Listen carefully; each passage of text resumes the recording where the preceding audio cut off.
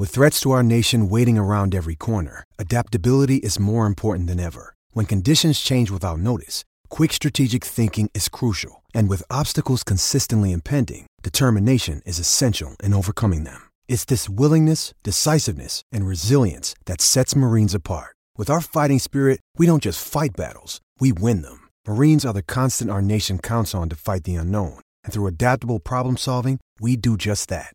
Learn more at marines.com. I'm Alex Rodriguez. And I'm Jason Kelly. From Bloomberg, this is The Deal. Each week, you'll hear us in conversation with business icons. This show will explore deal-making across sports, media, and entertainment. That is a harsh lesson in business. Sports is not as simple as bringing a bunch of big names together. I didn't want to do another stomp you out speech. It opened up so many more doors. The show is called The Deal.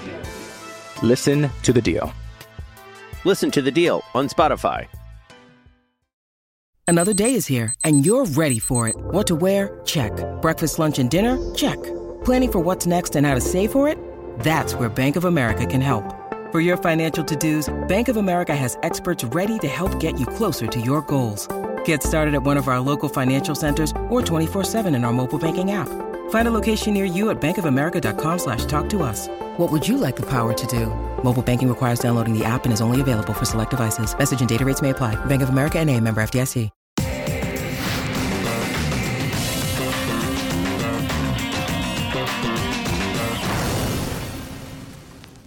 Hello, everybody, and welcome back to Cricket Unfiltered. I am Menners. This is the longest-running cricket podcast in Australia, and I've got a special guest from the second longest-running cricket podcast in Australia, Can't Bowl, Can't Throw. He's also an accomplished author, Dan Liebke. Dan, welcome back to the show. How are you? I'm really good, Menners. Glad to be here. Great to have you. I'll never catch you, but I like to just be just on your tail all the time in terms of longest podcast. Exactly. Well, yeah, you're never going to be able to catch me, indeed. And returning is freelance cricket writer Jono Burrook. Jono, welcome. Menners, great to be here again. Dan, lovely to see you, mate. Let's get into it. Indeed, we've got lots of cricket news to talk about, tons of stuff. So let's start with the cricket headlines. And we're going to start with women's cricket to kick things off for this edition. So I mentioned briefly on my mini pod that I released earlier this week that Australia has a new captain. Alyssa Healy is now permanent Australian captain, and Tahlia McGrath is her vice captain. Dan, I'll start with you. What do you think of this appointment? I think it was pretty predictable, wasn't it? I mean, she led Australia in the Ashes. She did fine there. She did as well as Pat Cummins did in the men's Ashes, retained them. And, I think it probably would have been a little bit rough to throw a newbie in for an India tour. We don't really know what's going to happen test-wise over in India. It's been a long time, I think, since Australia's played a test in India. So, yeah, give Alyssa Healy a little bit longer in the job, and, yeah, she can hang around for a bit and until she's done, then someone else could take over. Probably Tahlia McGrath by the look of things. Yeah, I think so. You're right. Jono, what do you think?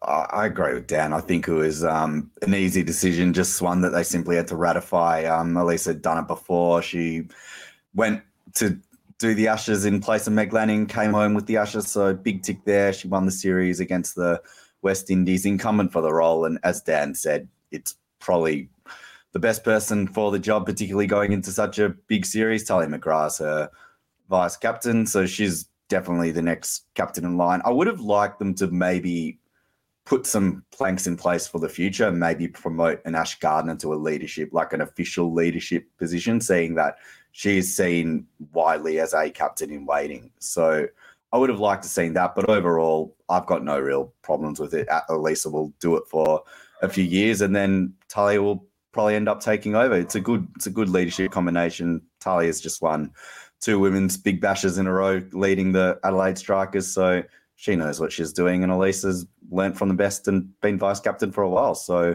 just a natural transition. Yes, Cricket Australia have tended to make very safe appointments recently, and I think this fits that category that, as you say, John, if they wanted to take a risk, maybe you make Tahlia or Ash the skipper and you keep Elisa there as vice captain and someone who can kind of, guide that new person. But This is a good appointment. I still have concerns about wicket keepers as captains, wicket keepers and fast bowlers. I don't know if it always works out. And playing devil's advocate, Australia didn't win the series in England, so maybe the jury is still out on Elisa's white ball captaincy. Anyway, we'll see. Let's see.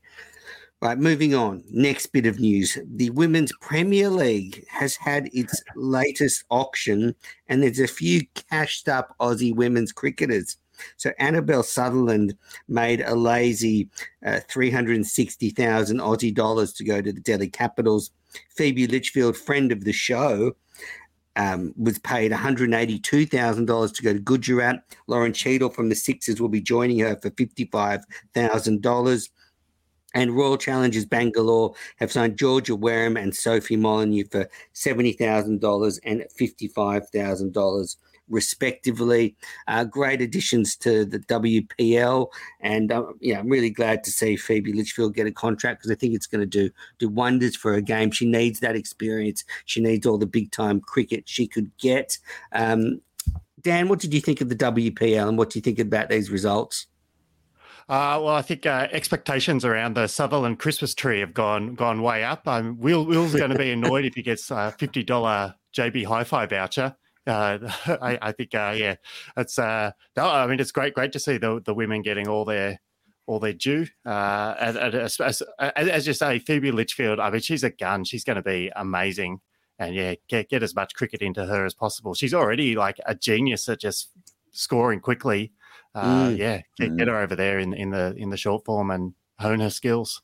She had a very quiet end to the WBBL, so I thought that might cool things off in the WPL auction. But her performances recently for Australia, I think, caught the eye of the people with the paddle from Gujarat who were putting in the bids. Did you like it, Jono? Yeah, it's great. I'm just back on Will Sutherland. I think a lot of people were disappointed the other night in Geelong with the whole pitch fiasco, which I'm sure we'll get into. But Will Sutherland was bowling beautifully, and he was thinking, if I can just get a few more balls to just hoop around and go absolutely nuts here, maybe it'll increase my chances of catching Annabelle some way. But not to be. No, it's great news. You'd have got wickets on that pitch, Jono, mate. Oh, anyone would have gotten wickets on that pitch. It's I was absolutely flying everywhere, flying around corners. But no, great stories. Great for Annabelle, great for Phoebe Litchfield. And the last pick of the night, Sophie Molyneux as well, had an absolute wretched run over the last 18 months or so, pretty much ever since she fell out of that Australian side.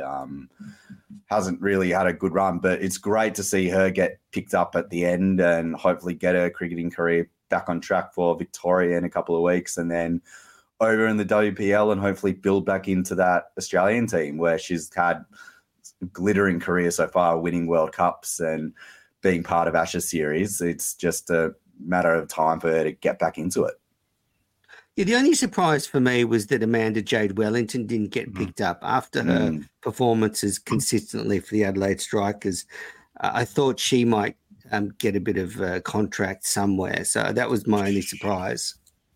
There's been a bit of a trend in that in the IPL as well, where overseas spinners are less likely to be picked up just because India have so many spinners of their own that I think it's really hard to make ground. But I was very surprised that of all the spinners, I thought she would have got a run there because she was great in the final.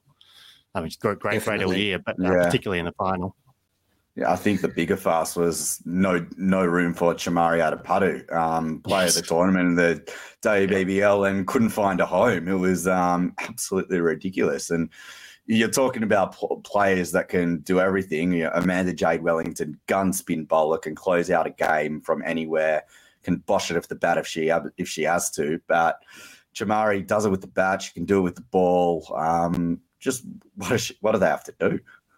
Maybe it's because she can't run between the wickets was the thing that handicapped her there. Anyway, all right, moving on from the WPL auction. I actually haven't recorded a panel show since the WBBL final. And, I paid such close attention to the tournament. I don't want to just gloss over it. It was back-to-back wins for the Adelaide Strikers. And my analysis of the game is that the Brisbane Heat turned up with a loser's attitude and they got what they deserved. I heard some of their players talking in the lead up to the game about, will Adelaide serve up a good batting pitch because they, the Adelaide Strikers like to defend, so they're probably going to serve up a slow pitch to bring their spinners into it. And so already before a ball has been bowled, the Heat were whinging and complaining. And if you take that attitude into a final, you are not going to win. So the Adelaide Strikers batted first and made 125 with a top score of 39 by friend of the show, Laura Vulvart. And then they were able to defend that, a phenomenal performance by the Strikers. They kept the Heat to just 122. It was a thrilling match, a great finish. Amanda Jade Wellington, player of the match, 4 overs, 3 for 16.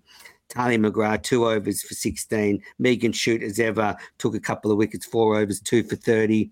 Darcy Brown, 4 overs, none for 20. It was just a superb bowling performance by the Strikers. And, I just think that the Heat actually cost themselves a real chance by going in with a poor attitude. They're only one decent hit away from winning the thing. You're a bit harsh, I think. But there was a catch on the the catch on the boundary that, another couple of meters and it was 6 and they win the tournament. You're very hard. Oh, they choked though. It was a massive choke job. You look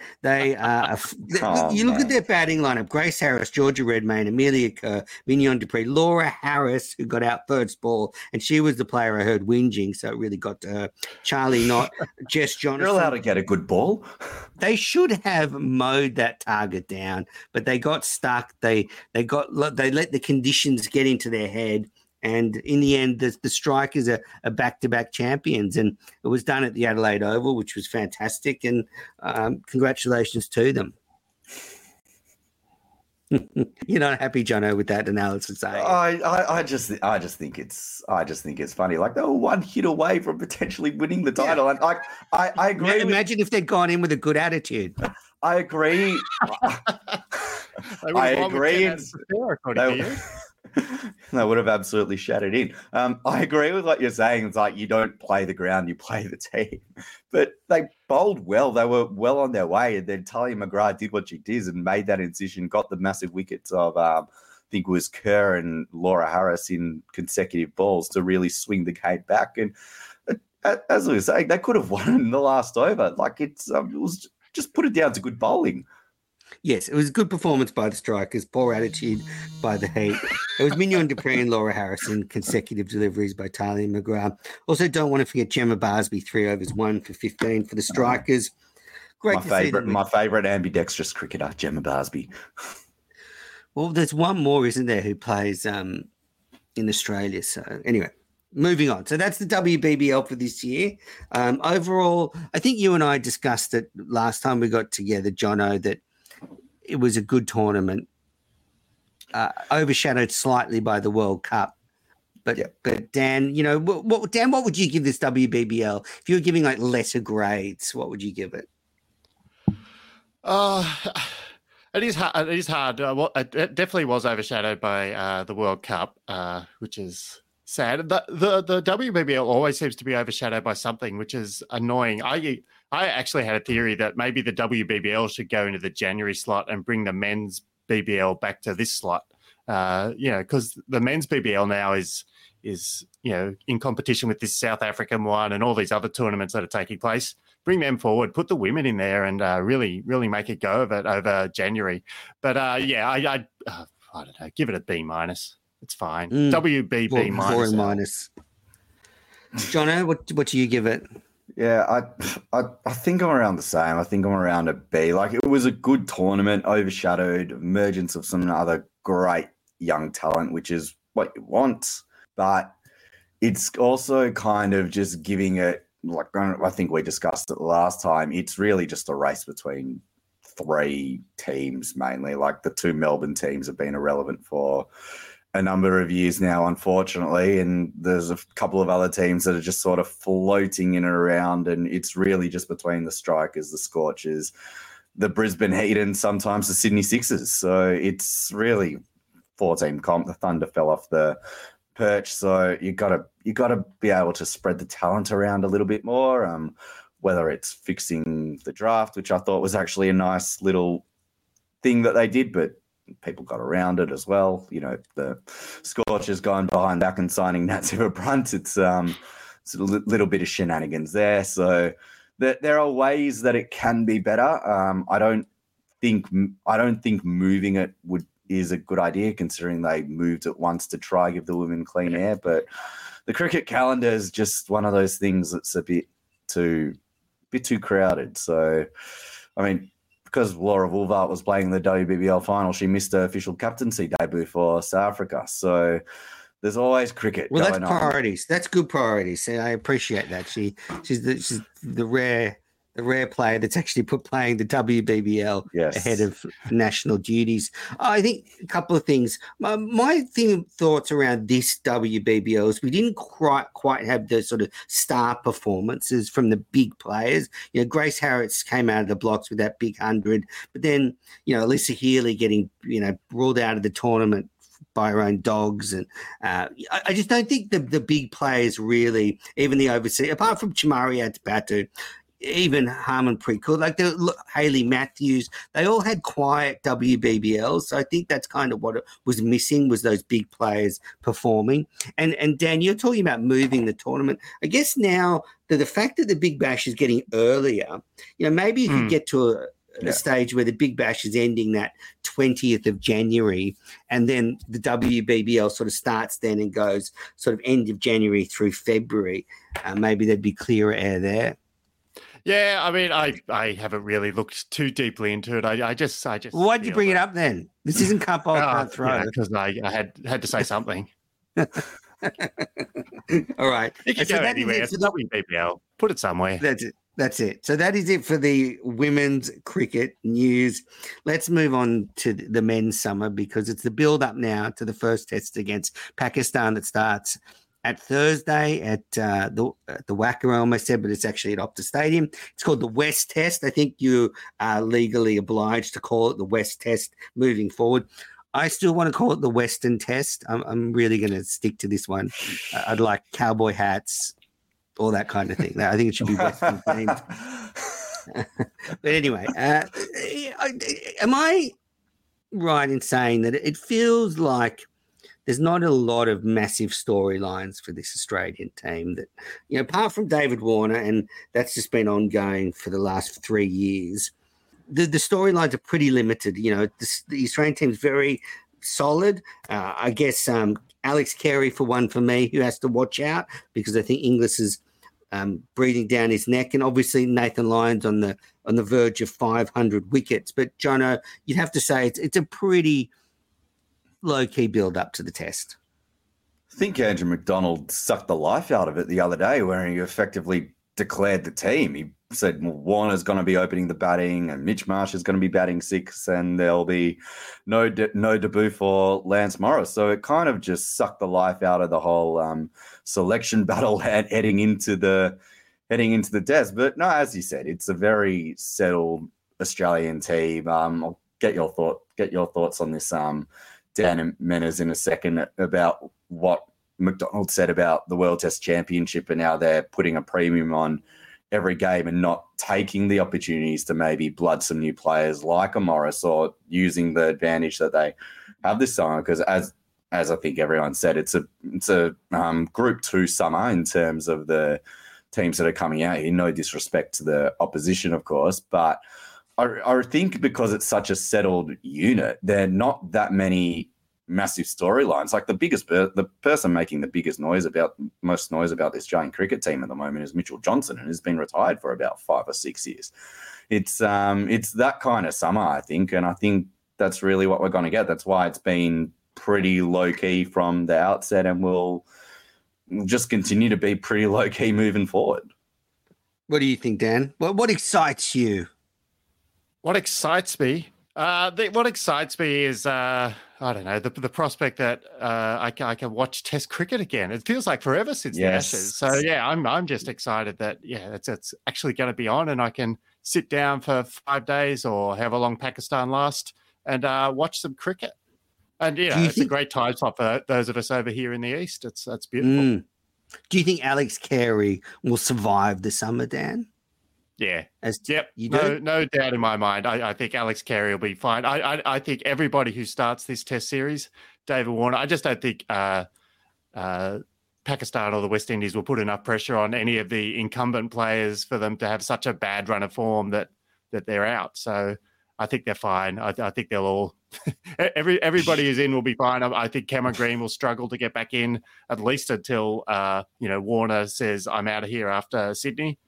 And then he's got a chance because I think they'll try and shuffle around the batting order somehow so he's in. I don't know who will open, but somebody in that top 6 will open.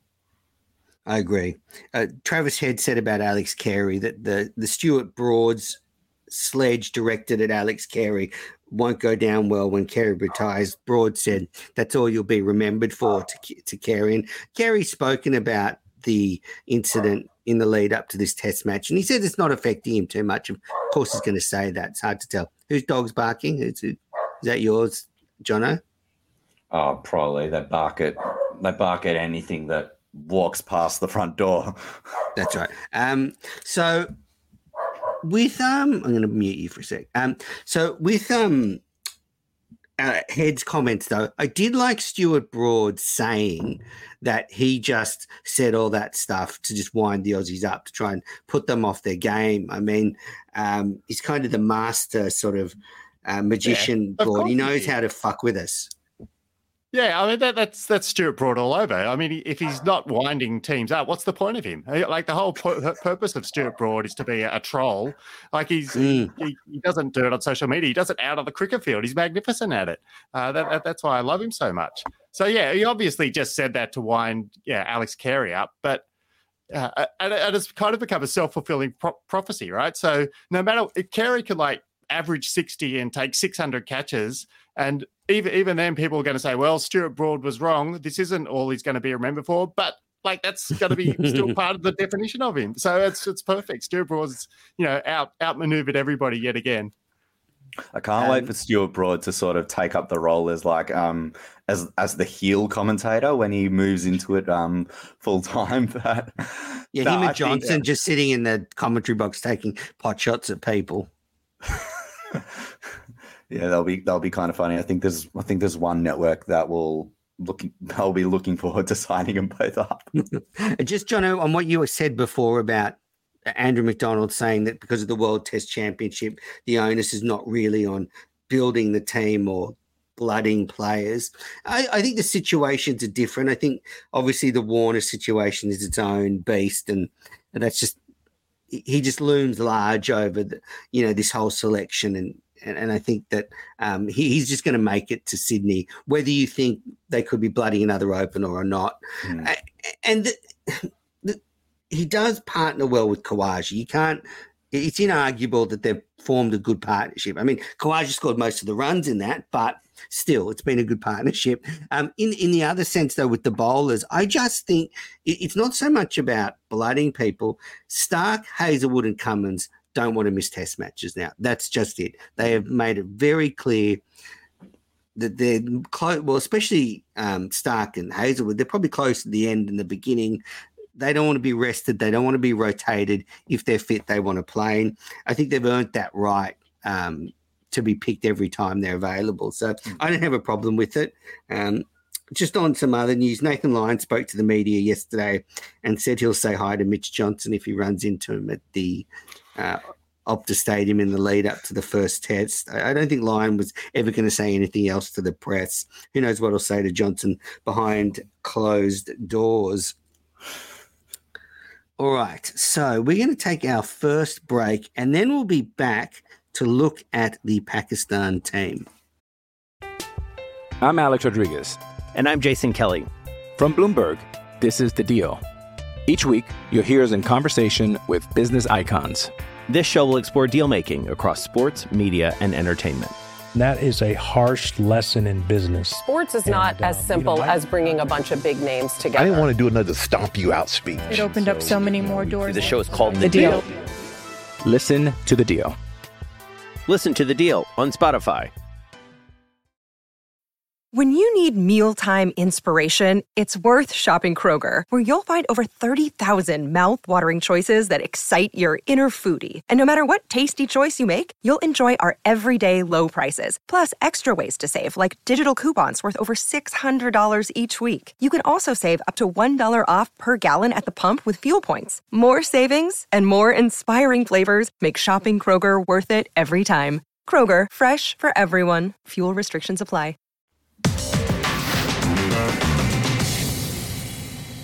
You're listening to the Cricket Unfiltered podcast. Welcome back. I'm Manners. I'm with Jono and Dan Liebke. Now, Dan, you've written a fantastic book, The 100 Funniest Moments in Australian Cricket. And I want to get to some of the details of that soon. But when you talk about funny cricket teams, Pakistan, you could definitely do a book on them, couldn't you? Oh, I mean, Pakistan have been masters at it for decades. As long as I can remember, Pakistan have been out there doing absurd things. And it's become almost cliched how absurd they are, but they keep doing it. They stick to their guns and they just roll along. And we love them for it. I mean, that's Pakistan cricket. That's why I think they must be everybody's second favourite team, surely. They're just so entertaining. You never know what you're going to get. But in Australia, look, they've had a very bad run here. I think they've lost their last 14 tests here. They haven't won a test since the mid-90s. They've only ever won 4 test matches in Australia. They've never won a test series here. So it's hard to see them doing anything. But, Jono, I think there's an element that the Australian team could get a little bit of a shock in that Pakistan, I don't think will win, but I think they'll battle hard. I think they'll battle hard in the sense that their top 5 batters are class and they've seen someone exposed form. They've seen what they know what Babar Azam can do. Shan Masood, he made a double 100 on slowest wicket in the world in Canberra and against Australia's next in line bowling attack. But he's shown himself to be a class player. Abdullah Shafiq up the top, and they rotate between Imam ul Haq and Sal Shakil as well as one of the most improved cricketers in the world over the past 12 months. But I think that's probably going to be where it ends for Pakistan in terms of their resistance. Like you look at their bowling, aside from Shaheen and maybe Mohammad Wasim Jr., there's not much pump there. And particularly now with Abrar Ahmed going to miss the first test, and we've got 37-year-old Numan Ali who hasn't played many tests outside of Pakistan where it spins and explodes. Think he might be in for an absolute rough trot. So I think they'll surprise a little bit when it comes to the resistance with the batting, and Australia will have to bowl well until they get them maybe 4 or 5 down. But up until then, if you can't make runs this summer and you're an Australian batter, then there might be some conversations. Yeah, I think Shaheen Shah Afridi could rattle a few early, but you're right. It's going to be an uphill battle for them. Babar Azam coming off being dumped as captain. He's a player to watch. He might have a little bit of fire in the belly. But looking at that top 6 of Shafiq, Al-Haq, Masood, Azam and Shakil, they could be formidable. But I think it'll be like that tour, maybe not the last tour, but the tour before that. Pakistan came and they kind of were a bit plucky, but in the end, Australia just overtook them in the test matches. They just can't. Was stay that the with one us. where they tried to chase 500 at Brisbane or something and almost got it was there? it was almost 4-9. Yeah, it was incredible. They were only 30 or 40 short in the end. So I just think the Australian public is expecting Pakistan to just roll over, and Australia is just going to just steamroll them, and it's going to be a celebration of World Test champions and World Cup winners. But I just have a feeling maybe we're underestimating that they could actually be quite competitive. And maybe it's just me hoping we get a competitive Test series because it's rare to get one in Australia. So let's see. Mohammad Hafiz, who's part of the staff, was complaining to the media about the slow pitch that was wheeled out for Pakistan in Canberra. And I get his comments, but I think that's pretty standard around the world now that these practice games are played on pitches completely the opposite of what the first test will be. I think it's a bit rich of Pakistan to complain about that. Where I do think they have a legitimate complaint, though, is the fact that the last day of the game was called off because the covers blew off. Now, if Australia was touring any other country, we would be kicking up a fuss about that. I mean, Dan, that was just not acceptable.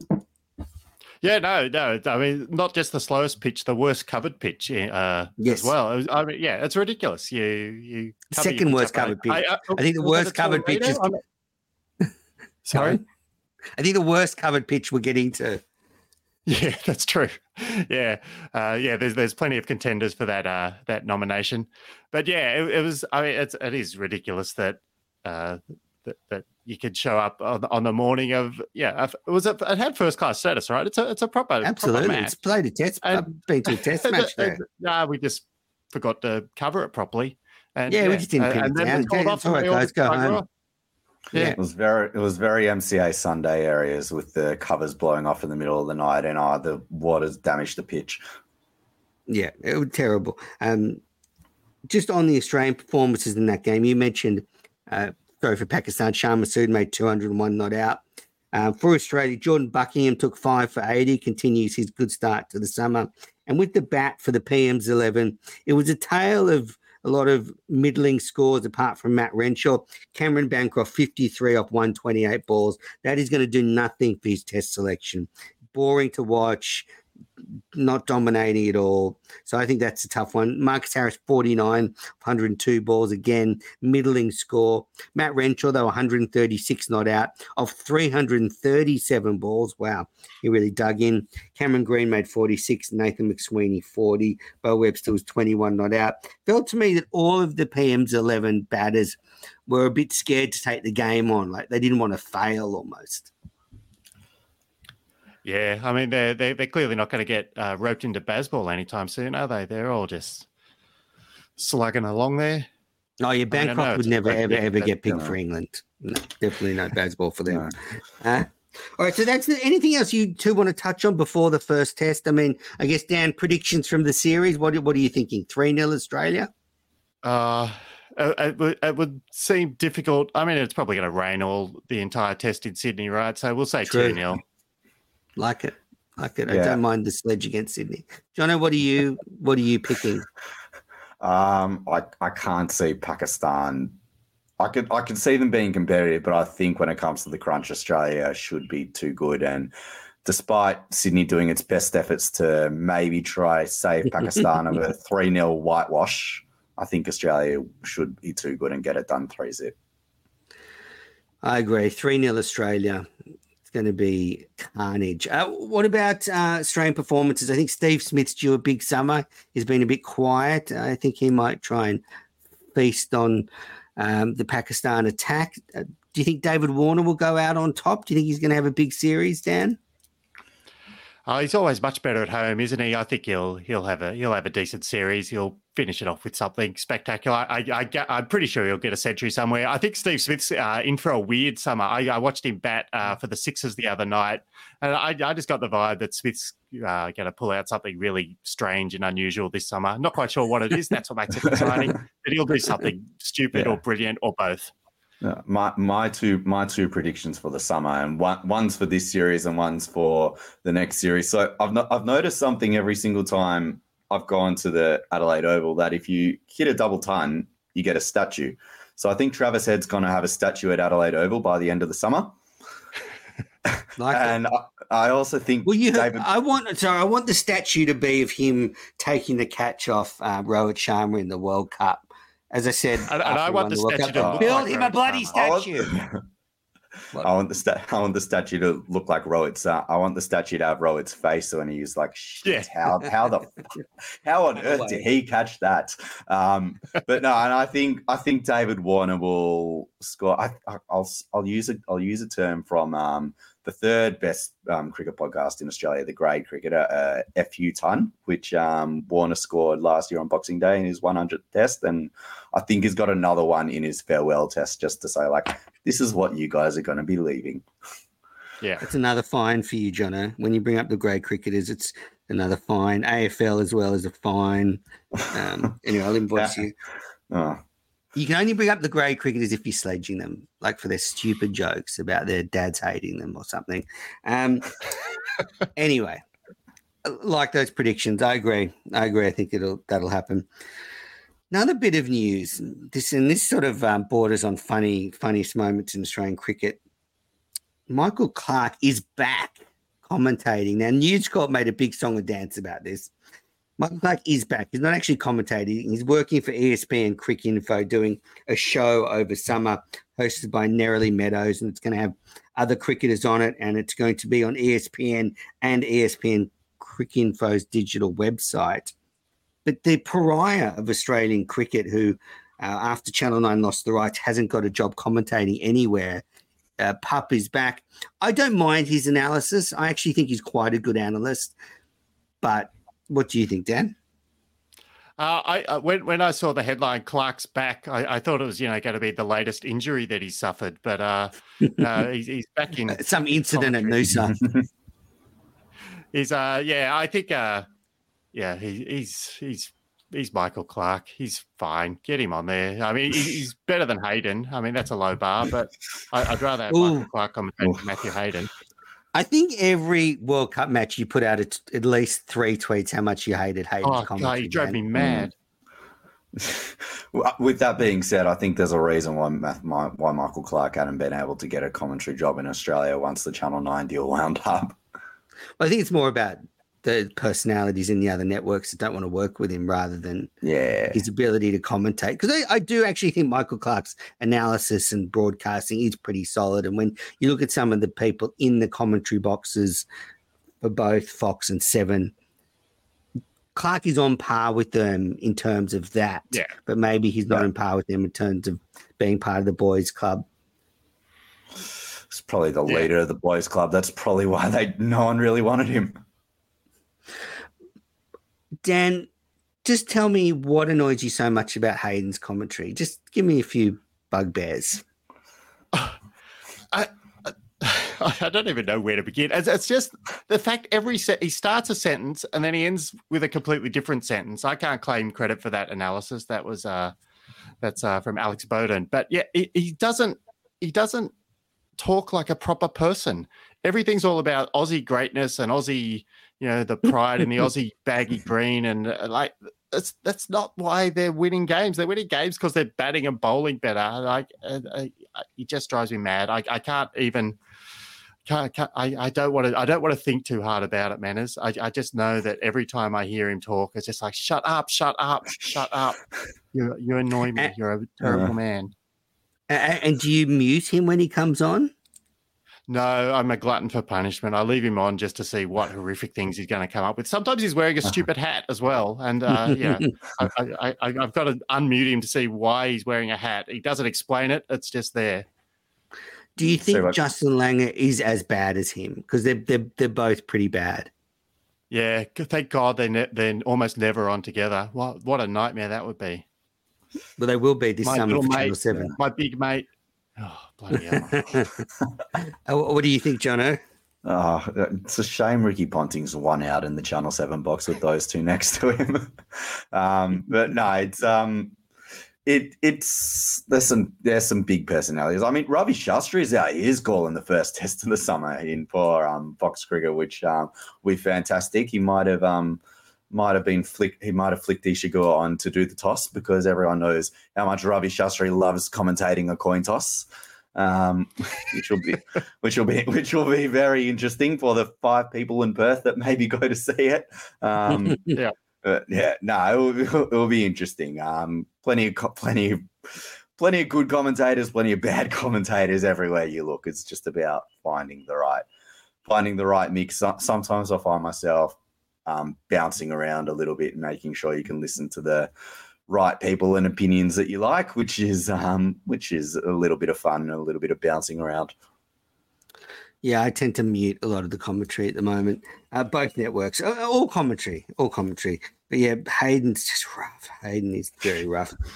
All right, we're going to take a break in a moment, and then we'll be back to talk about the farce at the BBL and we Can't Let It Go.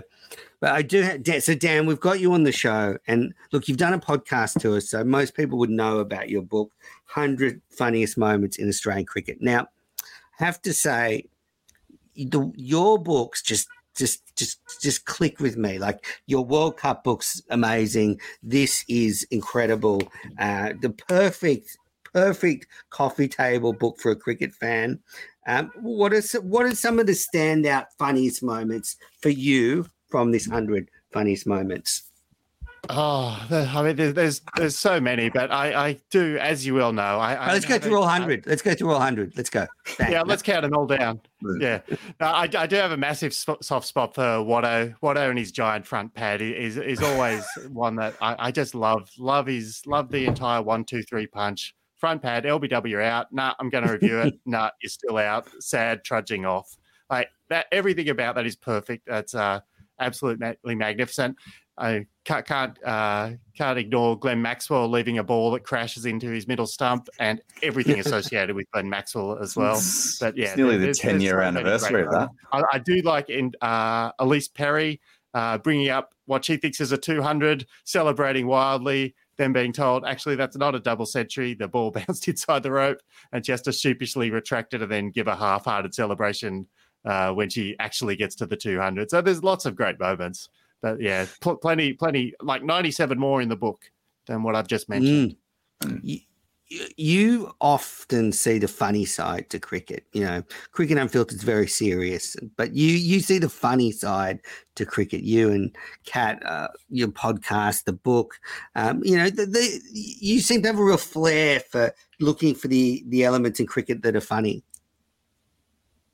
Yeah, I mean, I just can't take it serious. Such a wonderful sport seriously, because there are so many amazingly funny things that happen.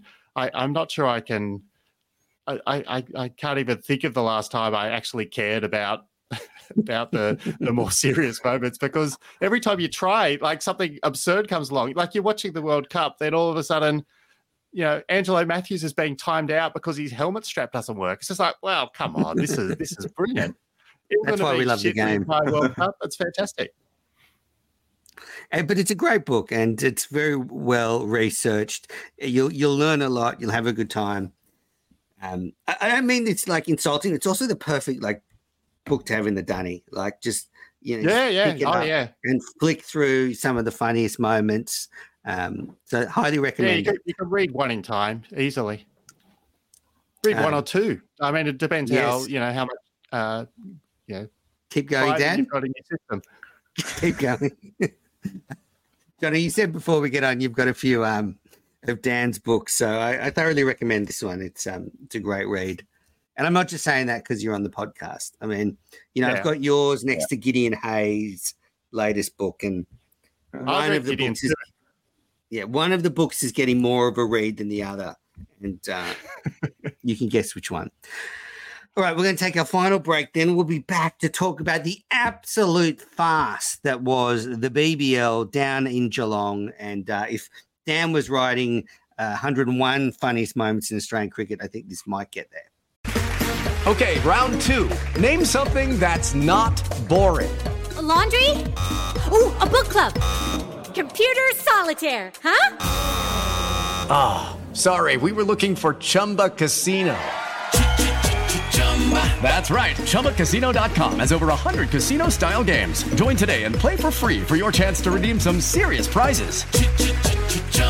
ChumbaCasino.com. No purchase necessary. Void where prohibited by law. 18+. Terms and conditions apply. See website for details. Okay, round 2.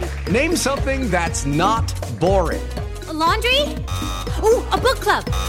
Computer solitaire, huh? Ah, sorry. We were looking for Chumba Casino. That's right. ChumbaCasino.com has over 100 casino-style games. Join today and play for free for your chance to redeem some serious prizes. ChumbaCasino.com. No purchase necessary. Void where prohibited by law. 18+. Terms and conditions apply. See website for details.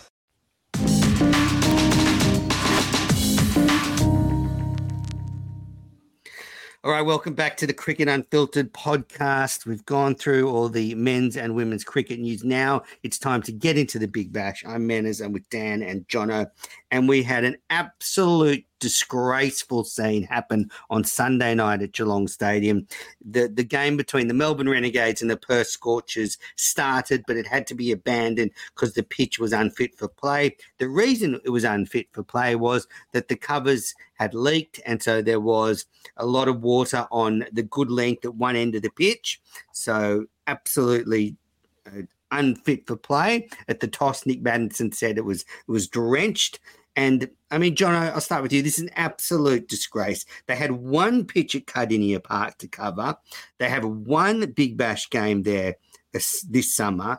They have 2 TV networks there. It's the start of the tournament, and they effed up. Yeah, it hasn't been the greatest start for the Big Bash Menners. We were talking about it sans the game in Sydney on Friday night. There's been a blowout and a washout, and one game that had to get called off for an unsafe pitch. So how else is BBL going? But it's not good. Like, we love teams taking BBL to the regions. The Sixers take a game to Coffs Harbour. The Heat go down the road to the Gold Coast and up the road to Mackay. So it's great for those communities, and it's such a shame. And as you said, just if you know it's going to rain, and you know it's going to rain a lot the day before, get more covers in. Like, you put more effort into covering a grade cricket ground with some cinder blocks and maybe some extra covers and double covers. And, you know, it's not that hard. I just think, and I think Michael Vaughan touched on this after the game, and I'll get your boys' thoughts on it. I just think, thanks, Channers, so often cricket doesn't help itself in these situations. Like, knowing that it's going to rain, or knowing that there's going to be light, there's going to be bad light, but there might be more rain coming, so we can't play yet, even though we might get a chance to fit some play in. There are so many situations, and this is just another one, where cricket actually doesn't help itself. And you can put this down to human error. You can put it down to not reading the weather. And it's just like, yeah, fair enough. You can't plan for rain that you don't know is coming. But if you know that it was going to absolutely piss down the day before, as it did in Melbourne, didn't stop raining all day, but you know you've got a game in Geelong, which is your one game for the year. The crowd's going to come out. People are going to travel down the highway to come and see it. Just do better. It's embarrassing for the league. It's embarrassing for the Renegades, who now not forfeit a game, but they lose valuable points, and they're already one game down. And Cardinia Park might never get another BBL game after this. I mean, it could completely torpedo their chances of holding more games. And just on the points, I actually think the Renegades should forfeit the points. I don't think the Scorchers should be forced to just get 1 point, because that could rule them out of the finals. The Renegades are the home team. Its onus is on them to provide a pitch that's safe for play, and they should be docked the points. I know there's some talk they might try and reschedule the game, but, you know, it could be difficult to fit it in. But I think actually the Scorchers should get the 2 points. I mean, that's the same as, remember when the Heat, the power went out at the Gabba, and the Heat basically was saved. They were in big trouble that night. And yeah, I mean, the Heat shared the points. I think that was just declared whatever it was, a shared result. But yeah, I do wonder, as with all these things, I think when it's something like that, I think there's definitely a case for the home side to lose their points. But as with all these things, kind of the interesting thing is kind of at the boundaries between when do you lose your points and when is it, you know, Duckworth Lewis or shared. So, yeah, if the rain starts to come, are there going to be shot clocks on the groundsmen to get out there and put the covers on? And if they're too slow, it's just like, nah, you've lost your point. They might need it. So, yeah, I think that makes it more interesting. So let's get that involved. Oh, well, the late great Shane Warne used to love the races between the groundsmen at the SCG to see who could get from the boundary line out to the covers first to take them off. So maybe just incentivize them. Ground staff of the year, get that at the Australian Cricket Awards. Yeah, they're part of the squad now. They've got to train. They've got to get ready to go. Like, they get a medal at the end of the year if they've done the tracksuits. It's their big night. It's their big night. Who's got the best pitch and the best team in the world? I do think, though, there might be now cause for an actual role at Cricket Australia that is to oversee the general ground and pitch preparation across the country, because there obviously is not enough oversight. So this happened at Kardinia Park. The PM's 11 game was called off because the covers weren't put on properly. You had a pitch in Sydney where 24 wickets fell in one day.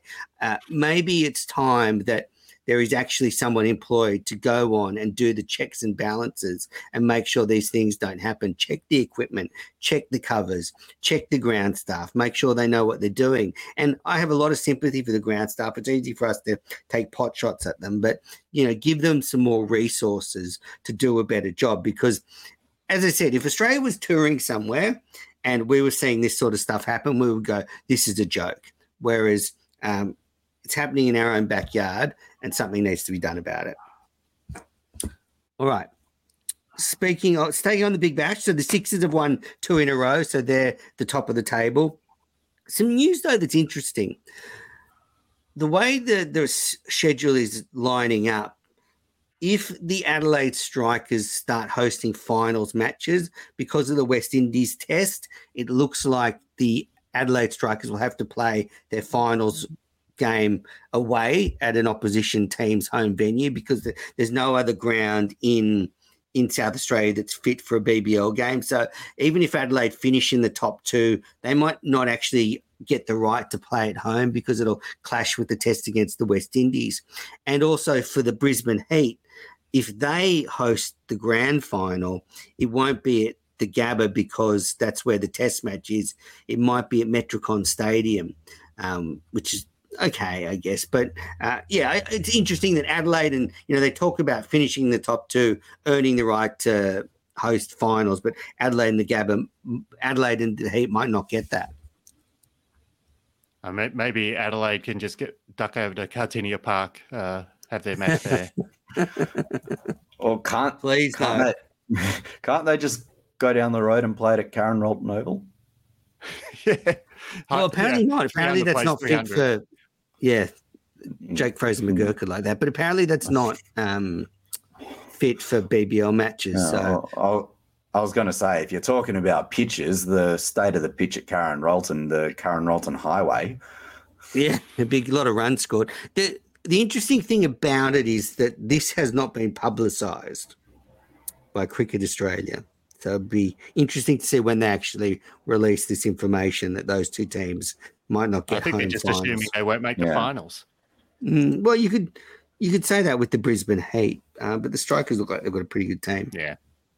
But overall, look, the Big Bash has just started. As you said, John, it's been a flat start, but still there's a couple more games, then they break for the first test, which is kind of weird in itself that they're taking sort of losing that momentum for 5 days.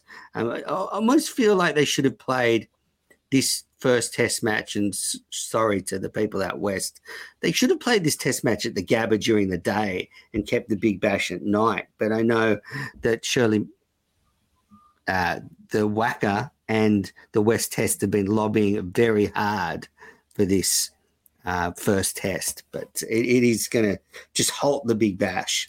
So don't get too excited about the Big Bash. Should be stopping for 5 days. I mean, the Big Bash never really gets going till after Christmas anyway, right? It's these first few rounds are just like people are only half watching until the Christmas holidays begin, and then it's like, all right, oh yeah, that's all right, it's on now, and then they get serious about it.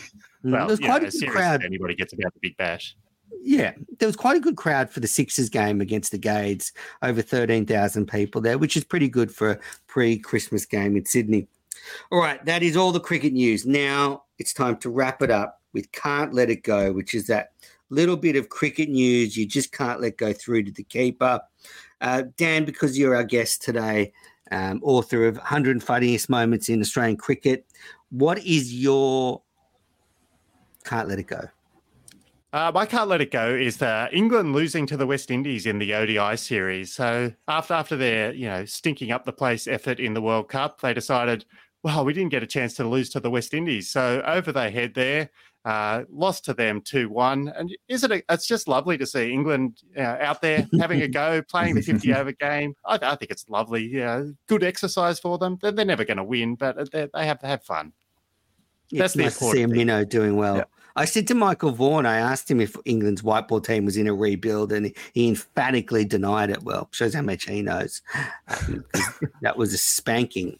I don't think they've lost a one-day series in the West Indies for like 20 years. So yeah, it was the first time in the 21st century they'd lost one. So yeah. Jono, what's your can't let it go? Well, my can't let it go is we're heading off to Bangladesh for my can't let it go, and interesting. I think if you do a volume 2 of your funniest moments in cricket, Dad, this one might get a run, but it's wild to me that in the year of 2023, we've had Bazball, we've had shit pitches, we've had pitch doctoring, we've had Australia winning a World Cup, we've had billions of Indians' hearts broken, and we've had a batter being timed out for a busted helmet strap, and we've also had a batter being given out, handled the ball, which is absolutely wild. But the funniest part to me about this, and I've watched it back a couple of times, the ball was nowhere near the stumps. I don't know what Mushfiqur was doing. It was just patting it away, but the ball was in no danger of actually rolling back onto his stumps. I had no idea what he was doing. Didn't he do it twice? He tried to do it once and missed it. He flashed at one earlier and didn't actually hit it. But I don't know. I don't know what's going on in his brain, but there was definitely no reason to punch away the one he did. Yeah. The even wilder thing about it, Shakib Al Hassan wasn't even playing. So you were thinking, well, it might be a Bangladesh team shenanigan free, but absolutely not. It's just been a wild 6 weeks for cricket dismissals, and it makes me wonder that maybe the BBL started in a not so much of a blaze of glory. We might see the funniest dismissal ever coming up in the Big Bash. It's going to be hard to top that timed out from the World Cup. And I was calling for a national holiday. I thought all cricket fans should have been given the next day off work after that timed out. Yeah, we literally get a timeout, right? Yeah, there you go. Yeah. See, that's why he's a writer. That sort of material. All right, I've got sort of 2 can't let it go. First one is very quickly. I don't know if you two saw, but they wheeled out Justin Langer to promote the Western Test. So they brought him out in a cowboy hat and a lasso, and he was there to try and bring in the crowds and tell them that, oh, no, this Australian team's all right. You've got to put it behind you. Let's come out and support the boys. I thought that was classic Western Australian shenanigans to wheel out the little fella. Yes. And my final... I don't pretend to understand why they're still so upset about that, but whatever. They clearly are. Hopefully, I'm upset about it. I totally understand. They literally stabbed in the back one of Australian cricket's greatest ever players and coaches. Oh. Well, I think they literally did. Literally, there were knives in his back. Awesome. Well, that's the big story. That's the story that headlines this podcast. And the other can't let it go is I'm still, and I don't know if we talked about it enough on this podcast, but the deal for Cricket World Cups in Australia to go to Amazon Prime, it's just a huge shift in the broadcast landscape, and I've been thinking about this a lot. And I do think that it will maybe cost viewers, because I think it's so easy for people to turn on free-to-air TV and watch the World Cup. But I also think there is, I know my kids don't know what free-to-air TV is. Honestly, if I tried to explain to them what free-to-air TV is, I don't think they'd get it. They would just end up downloading the 9 app and streaming it. So maybe being on Amazon Prime will take the cricket to a new market. Well, Amazon Prime's a lot cheaper than KO. I'll tell you that. It's It's decent value. So if you really want to watch the World Cup and you have to get some app and you want to watch a decent amount of it, I think Amazon Prime's a better option than Kayo. It's the classic conundrum that broadcasters and sporting administrators are being caught up in at the moment. They're chasing the dollars and the eyeballs, which is more and more they're going to be on these streaming services. Different codes have tried it, some successful, some not. It's just another hurdle for the cricket loving public. As you said, men, as your kids might not know what free-to-air TV is. I grew up with all the cricket on free-to-air TV, and now if you want to watch whenever they played, rarely, an Australian one-day game played in Australia, you have to jump on Kayo and get it behind a paywall. So while there is the threat of losing the audience of the casual fans, I think it's really just appealing to one, where this whole space and world's going, and also if you love your cricket enough, you'll sign up and get it. And look, Amazon Prime, if you're going to go with one of the apps, as you say, it's one of the more affordable ones, Dan, but it's also one of the biggest. Like most people, one of the more established. They're not going on like Paramount Plus or some stupid app that no one's heard of. So. And Amazon have deep pockets, so hopefully they can just fund a lot of cricket. Maybe, this money can go towards someone to oversee the covers in Australia. Maybe the extra cash they get from Amazon. Yeah. If the ground staff have Amazon Prime, they can get free shipping on new covers. So, yeah, fantastic. Well, apparently the Amazon did this thing in the NFL where while you were watching, they were putting up QR codes and you could just scan your phone and buy something. So they could actually put up the QR code for the covers and the grounds. Yep. Order those. All right, guys. Well, that is it for Cricket Unfiltered this week. Dan, thanks so much for jumping on. Where can the listeners find you? Where can they get your book? Okay, well, you can follow me on pretty much any social media platform by looking for Lieb Cricket. That's LIEB Cricket. Or go to liebcricket.com, and that's also where you can get a copy of the book, or you just wander into any bookstore in Australia. It should be there on a shelf, probably in the sports section, ideally. Go over there, pick it up, and send me some money, please. And enjoy reading it as well, but mostly send me some money.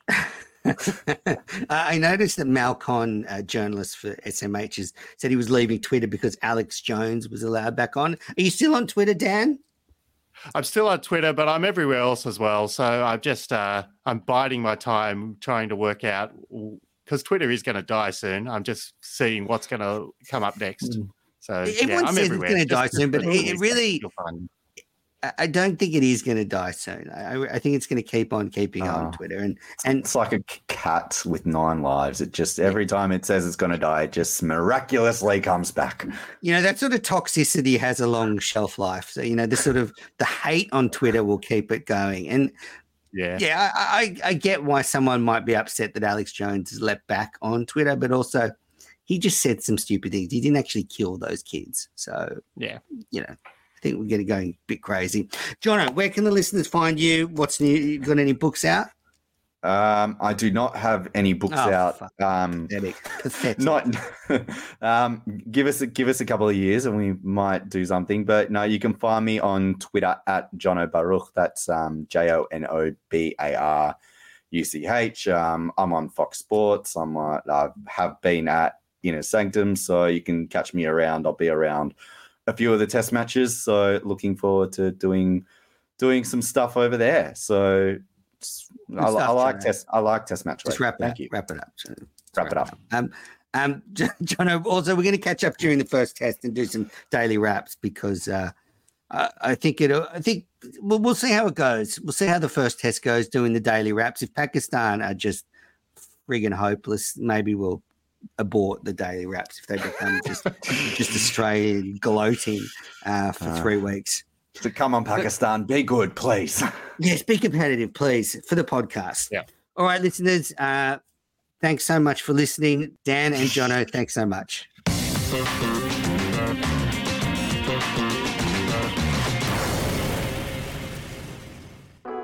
This is a Piccolo podcast production. Sports Social Podcast Network.